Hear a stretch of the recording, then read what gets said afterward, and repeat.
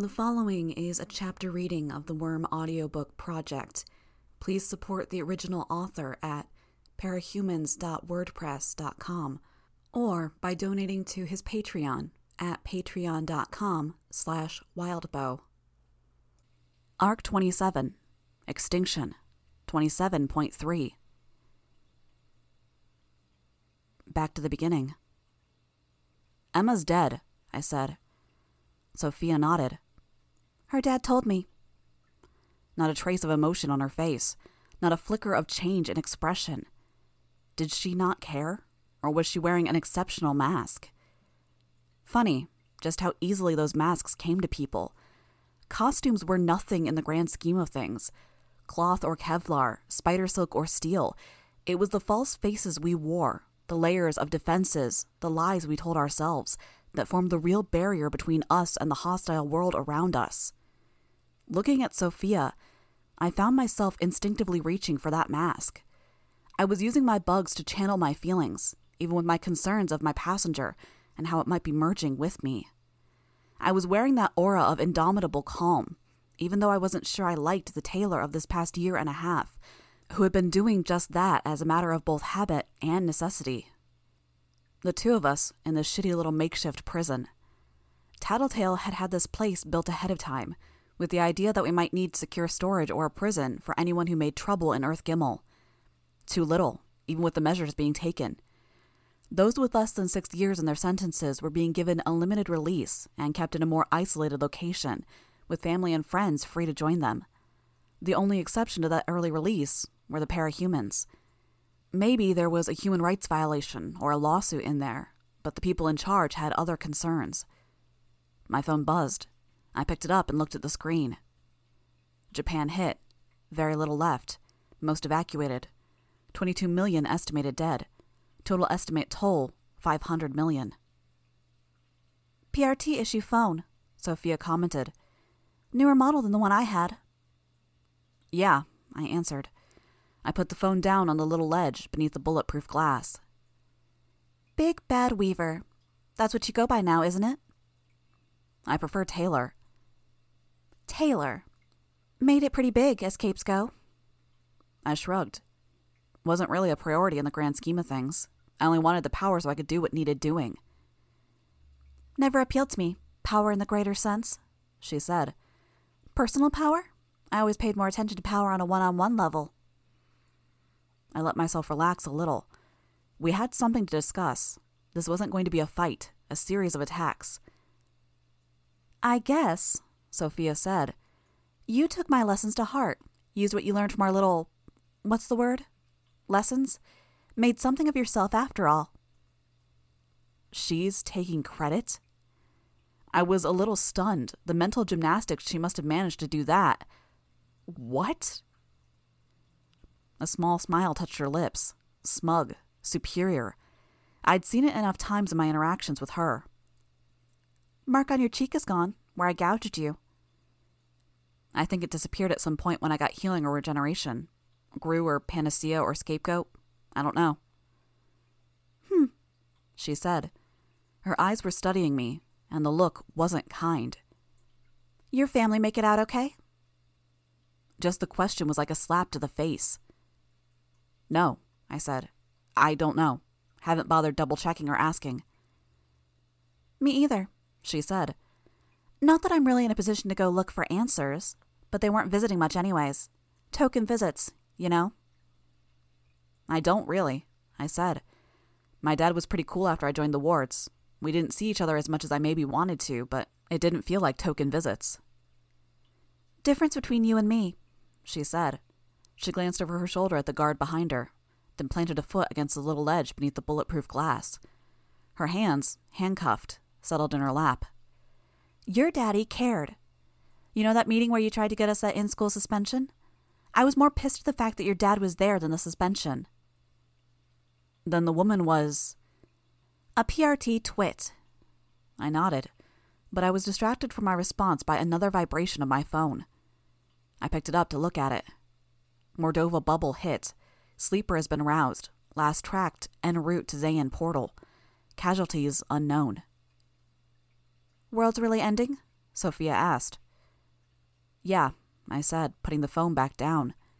Scale, damage, repercussions, all worse than any Endbringer attack. They're predicting that maybe 500 million are dead already.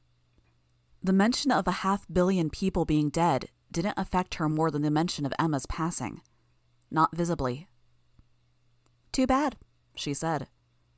There's no going back, I said. We're preparing for a counterattack right now. We'll see what works, what doesn't. He beat Behemoth, Sophia said. I know. I was there, I said. She looked annoyed at that. Her eyebrows drew closer together, and she shifted position, putting both feet up on the little ledge, one ankle crossed over the other. It was only after she was settled that she responded. He beat Behemoth, and nobody could manage that. He's stronger. We'll try anyways, I said. I don't think any of us are prepared to roll over and die just yet. Dumb, Sophia said. Throwing your lives away for nothing. The alternative isn't any better, I said. What, not fighting? Finding a good spot in another dimension to hide out? It's 1,000 times better, Hebert. We're like cockroaches in the face of this asshole. You know what happens if we line up and march off to die single file? The strongest of us die, there's nothing left to protect the others, and humanity gets wiped out. No, fuck that. Cockroaches survive because no matter how hard you try, they're numerous enough, tough enough, and spread out enough that a few of them always survive. They survive the predators, the poison, the fire, the radiation, and a few generations later, they're back in full strength. Yet you fought Leviathan. I fought Behemoth too, a few months before. Kind of. Mostly did search and rescue. Difference between that and this is that we're more like rats when going up against an Endbringer. We're vermin in comparison to them, but we're vermin that can take bites out of them. Get enough rats together and they'll take down a human, no matter how well-equipped that human is. But cockroaches can't? I asked with a note of irony. She gave me a look that people typically reserve for when they've been spit on. Don't try to be clever, Hebert. It doesn't suit you. I rolled my eyes. I'm speaking metaphorically. It's like a... what's the word? Like a ladder. Hierarchy. Hierarchy, yeah. Scion's one step above the Endbringers. Couple of steps, I said. A couple of steps, whatever. So you've got to evaluate that shit, understand? Where the fuck do we stand in relation to him? Rock bottom. How do we deal? We scatter. Spread out far enough apart. One guy can't murder all of us if we can find a way to spread out over 1 million different Earths. Stick to villages and shit. Whatever. I was somewhat caught off guard by that. It wasn't a bad plan. Defeatist, but not bad. Something we'd implicitly settled on in the meeting, though we'd also agreed to keep our minds open for options. I was getting a chance to see how she parsed the world, if maybe she had been influenced by her passenger like I was mine, and I was seeing a philosophy that she seemed to value. It was an insight into Sophia, and it wasn't one that matched up with my expectations. I ventured, and here I thought you were more focused on being superior to others. Sophia shook her head, her lip curling up a fraction. I acted superior because I was superior, still am superior to most. That comes with perks. Do what you want, get away with shit, get people to look past the stuff you want them to look past. What you've been up to? I bet you've done that. Leveraged power? Leveraged power, I said. Yes, I have. Because you're better. You're a little arrogant, maybe, a little less forgiving of mistakes. I was, I said. Thing is, when it came down to it, I wasn't stronger or clever because of it. It wasn't an advantage in the critical moment. Maybe the opposite. She dropped her feet to the floor and leaned forward, folding her arms on the ledge, her face not even an inch from the glass. But it got you that far. Others there, and they couldn't fix it either. Not a reason to change your mind. It was a pretty important moment, I told her. The most important moment. But I wasn't in the right place, wasn't in contact with the right people. More than anything, I didn't ask the right questions. She looked profoundly disappointed. See, now you're just being a whiny bitch again. Negative. Retrospective, I said, figuring out what I did wrong, changing. Your biggest problem, Hebert, is that you never realized your place. I almost had respect for you. Hard not to when you're pretty much copying me. But you're still waffling on shit you shouldn't be waffling on. Copying her. I'd admitted to taking lessons from Bakura, from Jack. I'd picked up some of Purity's protectiveness, only I'd turned it toward my territory. I'd learned from Coil, from Accord, and yet Sophia saying this nettled me. I knew why, and it wasn't because I felt like she was eerily on target. No, it was because it was an out for her, an excuse, a justification to let her keep her tidy little worldview. The best revenge was supposed to be living well, but maybe there was a petty fragment of my psyche that wanted to rub it in her face. Not that I was living well. The situation was catastrophic. My dad was dead, and I wasn't sure where I stood. I looked down at my gloves.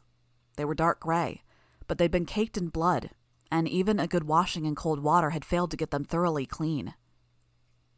Sophia, I said. What? She asked. She leaned back in her chair. They're opening the birdcage, letting some of the scarier criminals out in the hopes of getting some assistance against Scion. There's a lot of good firepower in there. Uh-huh. Doesn't make sense to go that far if we don't extend the same concept to a smaller scale. Not sure what the numbers are, but there's a hell of a lot of possible recruits there. And you're here because what? You're going to recruit me? I ignored her. Problem with this situation is there's no good way to keep track of all of this. In the chaos, it's hard to manage records, and time's tight enough that we're not going to be able to pull a review panel together. So how do you decide who gets to go free? What a good question, Sophia said. She met my gaze with a level stare, not a glare anymore. Capes interact most with other capes, smaller pool of people to find, contact, and question, versus trying to hunt down civilians who might know so-and-so. It's not a perfect method. It's flawed even, but we're asking the victims. Teammates who were inconvenienced, enemies of capes in question, all of that. Is this cape in prison worth letting free? Knowing what's at stake, are you willing to put the past behind you and give them a second chance? She smirked. And you're my victim? Me and the Brockton Bay wards, I said. The Undersiders were asked too, but they gave their votes to me, with only a few words of suggestion. She's fucking useless, Imp had said. And she shot my brother. Bitch isn't worth having to worry about being shot in the back with a crossbow. Moronic, she said, making it a popularity contest. Doing what we have to, I responded. Moronic, she said again. I might have missed it if it weren't for the repetition of the same word, slightly different. A hint of emotion, disdain, disappointment. Maybe she cared more about being freed than she was letting on. Maybe, on a level, she grasped that she was reaping the consequences of earlier actions. Well, I'd been there. I suppose this is the point where I'm supposed to beg, give you some satisfaction. You get some closure, I said. No, I'm not going to make you do that. Because I won't, she said. I know, I said. It's not in you, based on what you've said here. That personal pride, the security she'd apparently found in knowing what her niche was in the world and how she fit into it. It was her mask, the barrier she erected against the world. You hurt people, I said, and the way you reacted to me on that night where the Undersiders kidnapped you, trying to slash my throat. You've killed. Yes, so have you. You might have a body count higher than mine. I might, I said. You hurt people too. I did. I agreed. A lot more than I did. Probably.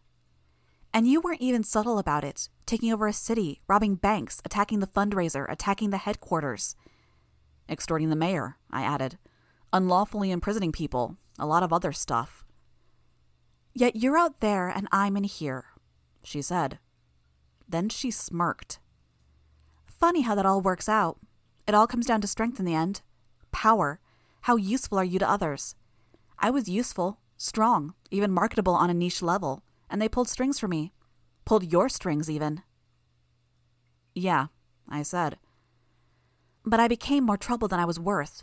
They throw me in jail, say it's because of a probation violation. But why are they really doing it?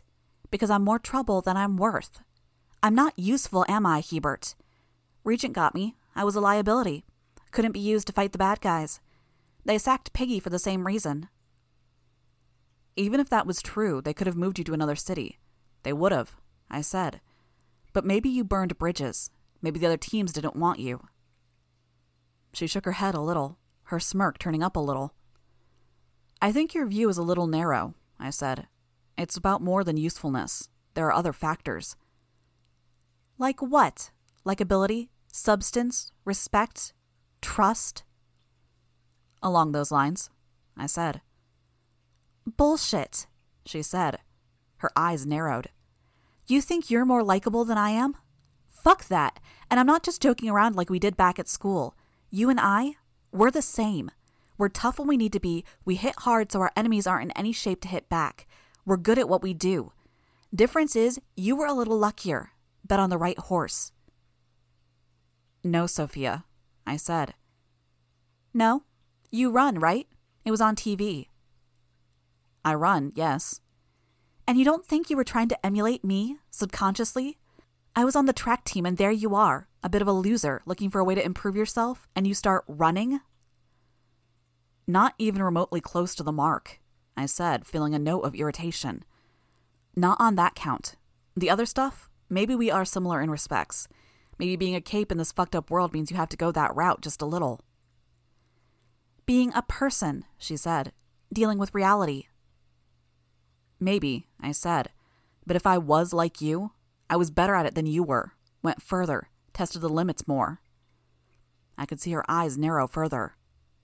And I think it's a pretty shitty way to exist, I finished. Ouch, she said. You wounded me. I couldn't hear anything in her voice, nor could I see anything in her expression, but her shoulders were tenser. Her hands had stopped fidgeting and were still. I stood from my chair, collecting my phone. I glanced at it. NZ gutted. Timeline for counterattack set for 1.5 hours from now. Testing efficacy of some abilities at range. Legend, Pretender, Eidolon on board to help. Weaver has been requested for assistance in field administration. You're going then, Sophia said. Yeah, you said you wouldn't help. You'd rather scurry away like a cockroach. I'm not saying I'd rather. I'm saying it's what we should all do. Either way, you're free to convince me. To beg, we're back to that. To convince me. She shook her head a little. Fuck it. Let the world burn. We'll all be better off. No pretension, no fakery, none of the tradition and this is the way things are and always will be. Hit the reset button. Whoever's left will pick things up later. That sounds remarkably similar to how Jack sounded. Fuck you, Hebert. Fine. I'm walking away from this with a clear conscience. Sit there in your cell and worry every minute that Sion's going to come tearing through here and wipe you off the face of the planet. She smirked, but I could see that tension in her neck and shoulders still. I felt like Rachel, looking at someone and trying to piece together their natural responses, figure them out. Or was it the opposite? Was I like Rachel in how she looked at a dog, understanding them on a level most people couldn't? You're afraid, I said. Fuck you, Hebert. She snapped the words. You're afraid and you're hiding it behind a very good mask. Fuck that. I hate that fakery, that false-faced bullshit. You said we're alike. You're right. We're both very good at putting on a front. She snarled the words. There's a difference between acting and being. I'm not faking anything. Yet you refuse to do anything to deviate from your path. That's why you're so big on sticking to your place. If you never budge, you never have to risk seeing that mask come off. Oh, fuck the hell off, Hebert, you sanctimonious know-it-all orphan bitch. She'd picked the orphan bit to hurt, to get a rise out of me. Yet, I felt okay. Hurt? Yes. I felt something deep and important missing, and I wasn't quite ready to let myself feel that emotion in its entirety, to hear the word in full or see the body and know my dad was gone. I needed to do that, and maybe do it soon, if only to pay respect to my dad. So yeah, I hurt. I felt the sting of her words. I still felt off-kilter, but I was calm. No act, no mask. Me. And I was okay.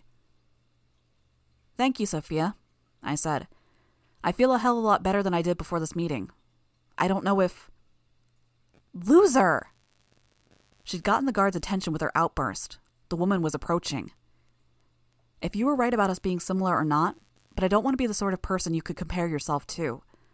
I'm going to be Taylor again, so thank you for helping me come to peace with that. I can be Taylor without being weak. Keep the best parts of Skitter and Weaver. I turned to leave. Fuck you! Her maneuver was a practiced one, no doubt something she'd trained herself with in her cell or in the moments she was cuffed and unobserved. A way to buy herself a fraction of a second to use her power, where her wrists wouldn't come in contact with the cuffs, as she let them drop from a point further up on her arms to her hands. I could sense the motion with my bugs. Her leg hooked under her chair as she made it as shadowy as she was, and she kicked out, sending the chair flying through the bulletproof glass.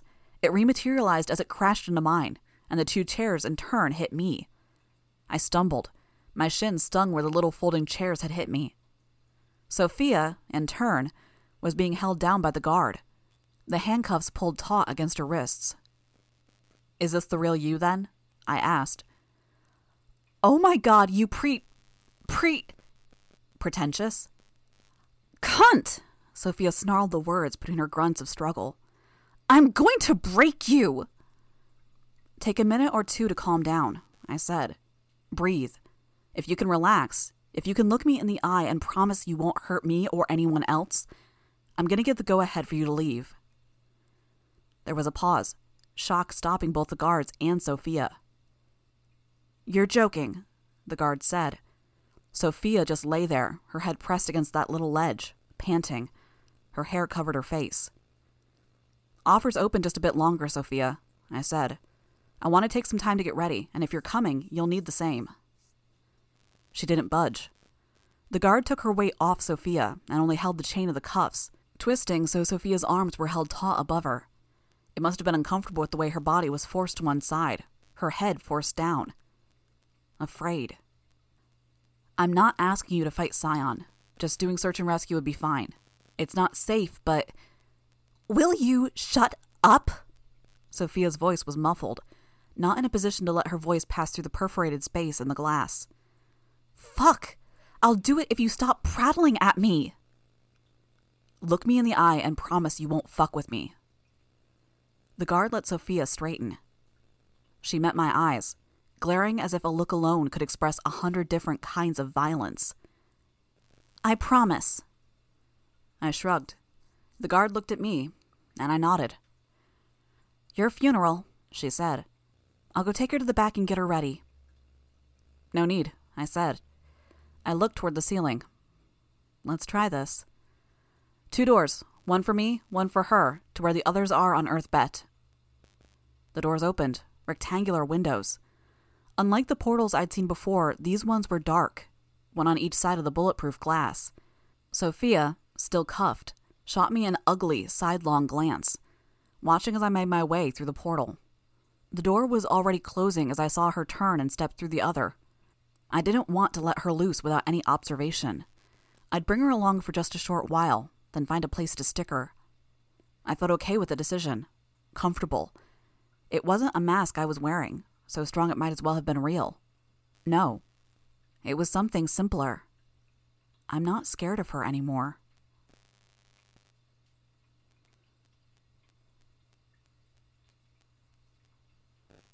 There were other, bigger things to be scared of. The sky was overcast, but it wasn't wholly clouds. Dust choked everything, thick and heavy. The sun was rising, and it felt like it had been rising for some time. The issues of teleporting across time zones. Red. The sky was a surprising red color, filtering between clouds that were almost black. It cast the tall mountains in similar shades, with deep shadows and vivid color. My breath fogged in the air. I'd been dressed for summer. It was cold. The landscape around us looked like coals resting in a fire, cast in ash white, charcoal blacks and reds, but it was cold. The cold leached warmth from my feet even. We were on a mountainside, a broad, flat ledge that could have held 3 helicopters. Instead, it held one Azazel suit and a crowd of perhaps 60. The cold wasn't just the altitude. The levels of dust in the atmosphere would be having an effect as well. My bugs were having a tough time here. I clustered them against my body, more so they could benefit from my warmth than the opposite. With the bugs so close to me, crawling on my skin, in the cradle of my folded arms, and beneath my clothes, my sense of others was limited. Even so, I could sense Rachel's approach. I didn't react as she set her coat over my shoulders, except to glance at her and nod my thanks. A crowd had gathered. Everyone from the meeting, minus Saint, was present. There were also innumerable others who hadn't been at the meeting. Some I recognized, many I didn't.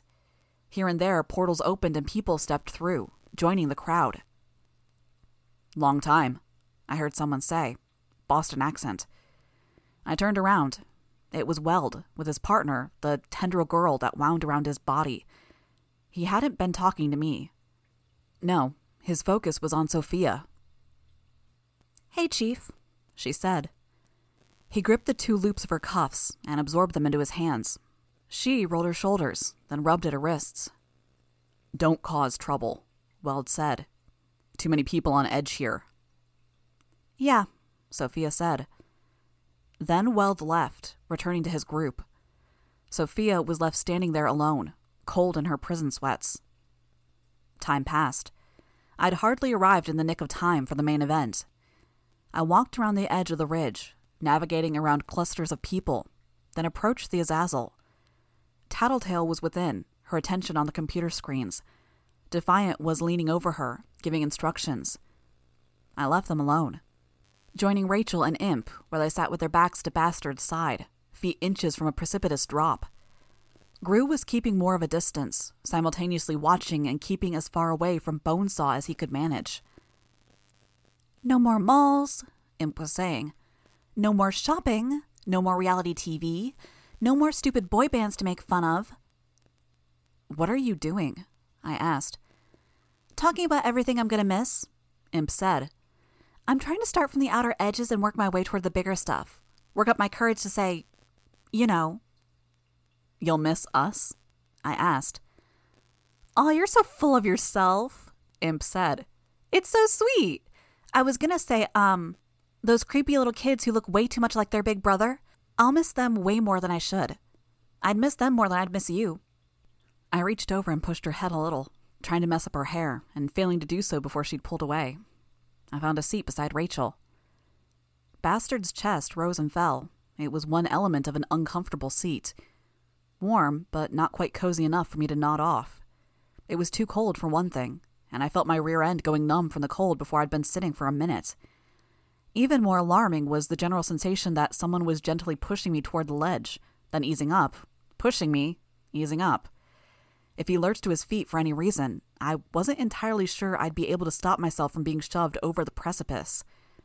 I should have worn my flight pack. "I don't have a lot," Rachel said, breaking the silence. "I haven't ever really had much more than I could take with me when I left home. I had money, but it was just a number I couldn't really follow on a computer I didn't have." "You have something now," I said. She bobbed her head in a motion that was almost too slow to be a nod. "Yep." I didn't elaborate. We watched the crimson sunrise. "I don't want to lose it," Rachel said. "Any of it." I couldn't even complete a thought hearing that. "Damn it, Rachel, don't say that. Don't remind me." I thought of my dad, of my mom, though that was a wound I'd thought I'd healed. I thought of my hometown, which wasn't quite home anymore. I thought of my pride, my mission, neither of which I quite had anymore. I lowered my head, bringing my knees up to support my arm as I nestled my face into the crook of my elbow, burying it into the fabric of Rachel's jacket. This was too public. The wolf's overlong body provided a barrier between us and everyone else, but too public. "Sorry," I mumbled. My tears were hot against my face. "Why the fuck are you sorry?" Imp asked. I raised my head just a little, trying to pull myself together. My feelings are all over the place, a little unhinged. Imp didn't look my way, instead turning the narrow black lenses of her mask skyward. "It's been a bad day, in case you haven't noticed. You're allowed to feel bad. It's kind of normal. Normal. I'd been thinking of my feelings as being off kilter, out of control, unreasonable, and irrational. Were they just regular feelings? Emotions that weren't being reined in by my discipline and bottling everything up, by distraction and disconnection? Somewhere along the line, I'd stopped thinking about my feelings as being mixed up or fucked up and stopped concerning myself with them altogether. On a level, I'd blamed my passenger, but I wasn't sure I could justify that with what I was experiencing now. Why would the passenger take away, gain ground by subsuming my identity, and then give it back, all like this? Was it just me? Fuck. I wasn't sure I wanted this to be me and me alone. I lowered my face into my elbow again. Why? What was it all for? I drew in a breath, trying to keep my breathing level so I wouldn't give away any audible clues as to what was going on, and it backfired. My breath hitched and I released a little hiccup of a sob. It was all downhill from there. I didn't care anymore. I wasn't about to mentally berate people for caring about secret identities when we were so far past that, and then care about my reputation or how I looked. Screw it. If I was going to be Taylor again, I wouldn't give a fuck. Rachel put her arms around my shoulders in a clumsy hug that squished my shoulder. Then, with the hand of that same arm, she reached up and put her hand on my head, rubbing left to right and back again. My head rocked with the motion. Soothing, but ridiculous enough that I let out a little half-sob, half-laugh, which was probably even better than anything else. I let my head settle against her shoulder, and she left her hand on my head, no longer rubbing. We watched as the sunrise continued, the red of the atmosphere leaking through the gaps in the clouds. I felt the tears stop at one point and rubbed them away. I had to try twice before I could voice a question. "How's Gru doing?" "Ask him," Imp said. I shook my head. "He's okay. Cozen made it out okay, but Rook didn't, so Cozen's getting a promotion." "To leader?" Imp nodded. "Ah. Is there even anything to lead? How do you manage a group of thieves when everything that's worth stealing is slowly being erased from the planet's surface?" I wouldn't push it. Imp started. "Ready," someone in the crowd called out, interrupting her. Every single person on the broad, flat ledge of the mountainside turned. I wiped my face against my hands, then stood, a little alarmed at how the stiffness of the cold hampered my movements, and the nearby ledge that yawned before us. But no disasters. We made our way around Bastard's sleeping form and joined the group. The first of the portals opened. A broad-shouldered man with facial hair like that of a homeless man stepped through. He wore prison sweats and the word Bauman Parahuman Containment Center across the shoulders. "Is this safe?" someone asked, a girl in her early teens. "They sent everyone to their cells. Maybe a speedster could slip through if they knew what was happening, but we have a lot of people here," a man next to her said. "You didn't answer the question," Imp said. "No, it's not safe. These guys are assholes." The man with the beard turned to glare our way, inexplicably, looked momentarily confused, then walked forward.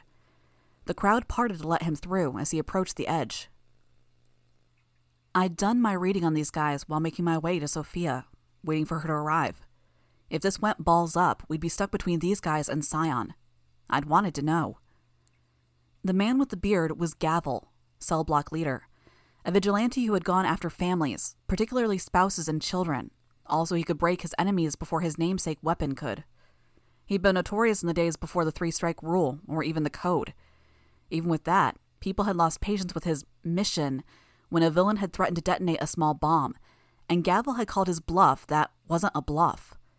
Gavel had walked away. Many others hadn't.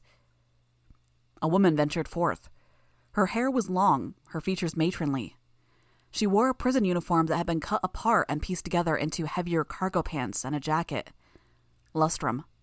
Part celebrity, part anti-hero, she'd gathered a following of college-aged feminists, building up an almost religious fervor, before giving the fateful orders that turned things violent, pushing her thousands of followers to humiliate men, often violently.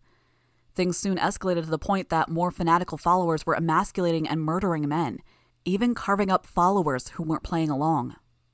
My mom had, in her graduate school days, been a part of one of Lustrom's groups. She'd backed out around the time things turned violent. I'd heard her wonder out loud to Lacey, my dad's coworker, whether Lustrom had intended for things to get as bad as they had. But they had. A lot of people had suffered. Weird to think about that my mom had been in the midst of this, and here we were, the loop closing. A woman, thin, with her hair cut short, with swooping platinum blonde feathering at the sides, to the point that I couldn't tell if it was just messy or styled that way. Her eyes were the sort that looked like they were usually half closed, her features pointed. She moved with a strange kind of fluidity, as if she had twice the usual number of joints, limbs like spaghetti noodles. They weren't. It was Crane the Harmonious, Crane for short. The records of her arrest were spotty, suggesting that they had been redacted or hidden, no doubt to protect her children that had gone on to careers in the wards or protectorate. She'd collected children with powers and raised them to be her soldiers. She walked into the crowd and came face to face with a hero, 20 or so years old, wearing a robe. She stood on the very tips of her toes to raise herself up enough to kiss him on the forehead. The kiss was prolonged to the point that it went past weird. The next portal was already opening by the time she lowered herself and stood with her back to her old subject's chest. Acid Bath, cop killer and cape killer, he'd used his power to horrifically scar innumerable opponents and girlfriends. His blonde hair wasn't the grass green of his mugshots anymore, and he had circles under his eyes. He took one step away from the portal, then sat on the ledge in front of the crowd, searching for something, then settling into a stare when he found it.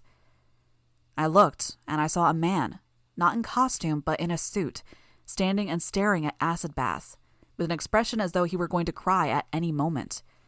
But he didn't avert his eyes. String Theory and Lab Rat stepped out of the portal. String Theory was shorter with her slouch, and petite, her dark hair tied back into a braid, her lips pulled back into a wide expression halfway between a grin and a smile. With her glasses, it made me think of a frog or a small lizard. Lab Rat was the opposite, the last person one might expect to be a tinker. He had a mouthful of teeth that were screaming for braces, all crammed towards the very front of his mouth, overlapping and sticking out of his lower gums. He had a mop of hair and heavy brows, was tall and broad-shouldered, and had a bit of a belly. String Theory had made her tinker devices and then auctioned away safeties. Not uses of the weapon or offering targets, but only guarantees that the owner of a safety wouldn't be one of her randomly selected targets. The targets had ranged from gas stations in Indonesia to a filled football stadium in Cardiff. As one could imagine, there was a high demand for her arrest. Lab Rat, conversely, had worked in secret, developing formulas that could transform people into monsters. He had used formulas on the homeless, then when the local homeless ran out, started picking off individuals that were isolated, out for jogs in the early morning or new visitors to his town. It wasn't clear just what he was searching for in developing the formulas. What I found myself wondering was whether he'd been testing his work on his test subjects before using them on himself, or if it was the other way around. Both ideas were weird, almost inexplicable. Galvanate appeared. He'd been one of a number of players that had supplanted the local organized crime in the early to mid-90s. A mafia enforcer with powers who had decided he had what it took to be a boss. He'd done well, rendered entire squads of his soldiers effectively invincible, simultaneously capable of electrocuting someone to death with a touch. Nothing short of Alexandria or an Endbringer would stand up to Sion's sustained laser beam for even a heartbeat, but there was hope that Galvanate would render some people capable of surviving a glancing blow. Black Kaze, a Japanese urban legend that had turned out to be too real. Word was she'd snapped after Kyushu was destroyed, except she'd remained lucid throughout trials, calm, patient. Nobody knew her real body count, but conservative estimates put it in the tens of thousands. She'd roamed the remains of the landscape, killing survivors, killing rescuers, boarding the ships that approached too close to the ruined area and killing the crews, and rendering a widespread area devoid of life. And with that reputation, she was only an exceedingly ordinary-looking Japanese woman in prison sweats, her hair tied back in a ponytail. The fingers of her right hand clutched and grasped as if she expected to find something there, missed, and then reached again. They'd apparently talked to her and considered her okay to go out and interact with the world at large. I watched as Masamune stepped away from Defiant and the guild members to approach Black Kaze. They stood there for a moment, inside each other's personal space, still but for the reflexive opening and closing of Black Kaze's hand. Masamune returned to the cluster of guild, and Black Kaze followed, directly behind him, head bowed a little. Ingenue, not quite the pixie I'd seen in her mugshot 8 years later. She'd been wide-eyed and cute before. Now she was an attractive woman, but not quite someone who could have starred as the girl next door in a teen movie. Hopefully she had changed her habits as well. She'd partnered herself with 3 male capes, heroes. They had gone to the birdcage, and records suggested they hadn't survived more than a day after her return. When the 4th partner had used his power to poison a town's water supply, killing nearly 1,000 people, people started wondering about the common denominator, the girlfriend. The 4th had gone to therapy, and Ingenue had made her way to the birdcage. She extended a hand, pointing a painted nail, and swept her hand over the crowd, settling on her target. Her walk was a practiced one, with the swaying of the hips and unhurried pace. She approached Chevalier, then wrapped her arms around him, raising one leg off the ground. Chevalier, for his part, didn't move a muscle. Marquis was next to arrive. His brown hair and beard were just now starting to get strands of gray in them, wrinkles at the corners of his eyes. He'd been one of the scary bastards of Brockton Bay, well before the Undersiders were even on the map. A guy who could go toe-to-toe with a full squad of Empire 88 and walk away. He'd been successful enough to pay for hirelings and ruthless enough to execute them for their failings. His path to the birdcage had been very similar to the path that had almost taken me there. So many violations of the law that the 3 strikes rule had been left well behind by the time the good guys had finally won. He didn't look quite so intense as in his mugshot. He seemed calmer, even sorrowful. He approached the crowd, and he stopped in front of a woman I recognized but couldn't place. In the moment she slapped him, I drew the connection. Lady Photon, Sarah Pelham. Flashbang and Brandish were with her, looking just as grim. All around them, people were tensed for a fight. That stopped when Marquis nodded solemnly. He murmured a few words, then walked away, standing on the same ledge that Acid Bath had perched on, a little to the right of Lab Rat and String Theory. Teacher emerged, and I searched the crowd for Saint. Absent. Teacher was a mundane-looking man. If one were to put an Argyle sweater and khakis on him and put him in a classroom, he would have looked well at home. He had a receding hairline, with curly hair that had been cut short-ish. Crimes. Conspiracy to assassinate the Vice President of the United States. Successful. Conspiracy to assassinate the Prime Minister of England. Successful. He picked big targets, took his time, and was successful. Setting up his pawns and giving them the low-level tinker powers they needed for observation and information gathering, for getting glimpses of the future, or intuitively knowing how to hack or decrypt, or for knowing the weaknesses of their enemies and how best to hurt them. Followers that remained absolutely loyal as long as they had the granted powers. Saint had wanted him more than he had wanted to retain his control over Dragon's power. Why? Because having Teacher free would give Saint the capacity to regain control of that power and to use it to its full capacity? It didn't matter. We'd win this first and then we'd deal with that. Whatever Teacher was capable of, it couldn't be worse than Scion. In a manner typical for royalty, Glashti Gawanya was fashionably late. The Fairy Queen. Just like String Theory's terror campaign had driven people to desperation in their attempts to stop her from her scheduled sprees of destruction, Glashti Gawanya had drawn entire flocks of capes down on her head by virtue of her habit of finding, killing, and claiming the spirits of capes. Thing was, they'd sent multiple teams after her, and they'd failed. 32 capes killed and claimed. So they sent more after her. Again, they failed. Of the 50 who were forced into a retreat, 13 were killed and claimed. When that wasn't enough, they hit her with everything, only for her to surrender. She walked into the birdcage of her own will. Now they'd let her out. The cell block leaders. They'd held their own, maintained their territories, and they had been okayed to stick around by the thinkers. That double check didn't have as much weight as it should have, given how this one group alone had no less than 3 ways to screw with thinkers. But they were firepower. We had roughly 45 minutes to half an hour before we'd take our first shot at Scion. Try as much as we could while risking as little as possible. These guys would be assets at best, cannon fodder at worst. Other prisoners were arriving. Dozens. Some seemed to be subordinate to the cell block leaders. Others, they didn't look like they had a place to go. I watched Lustrum beckon a girl with yellow feathers in her hair, and the girl didn't budge. I saw Lung step forth, in the company of several capes. He stopped, taking a deep breath, then exhaled with a volume I could hear.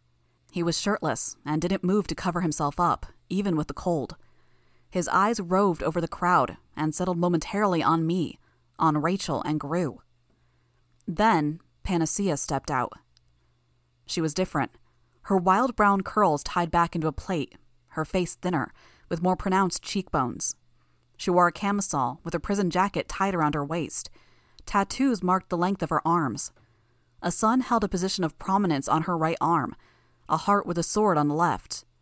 The simple tattoos, symbols, and ideas got denser as they got closer to her hands, and a vibrant red ink marked the spaces between the individual black and white images. Blood on her hands. I was very aware of how the common prisoners around her stepped away when she stepped forward. Very aware of how Lung spoke to her, casually, his voice a low-bassed rumble as she scanned the crowd. Her eyes locked onto the members of New Wave, her mom and dad. Brandish advanced, wrapped her arms around Panacea. Panacea received the hug in a stiff way. Her eyes were downcast. As if to distract herself, she raised her eyes, scanning the crowd. Her eyes fixed on me, on Rachel, Gru, and Imp. I saw a momentary look of confusion cross her face as she looked at Sophia standing off to one side, then back to me. She mouthed a word. I didn't hear it over the murmurs of the crowd, the discussions. What? Then her eyes fell on someone else, on Bonesaw. Bonesaw raised her hand in a short wave. This time, I heard Panacea. "Fuck me,"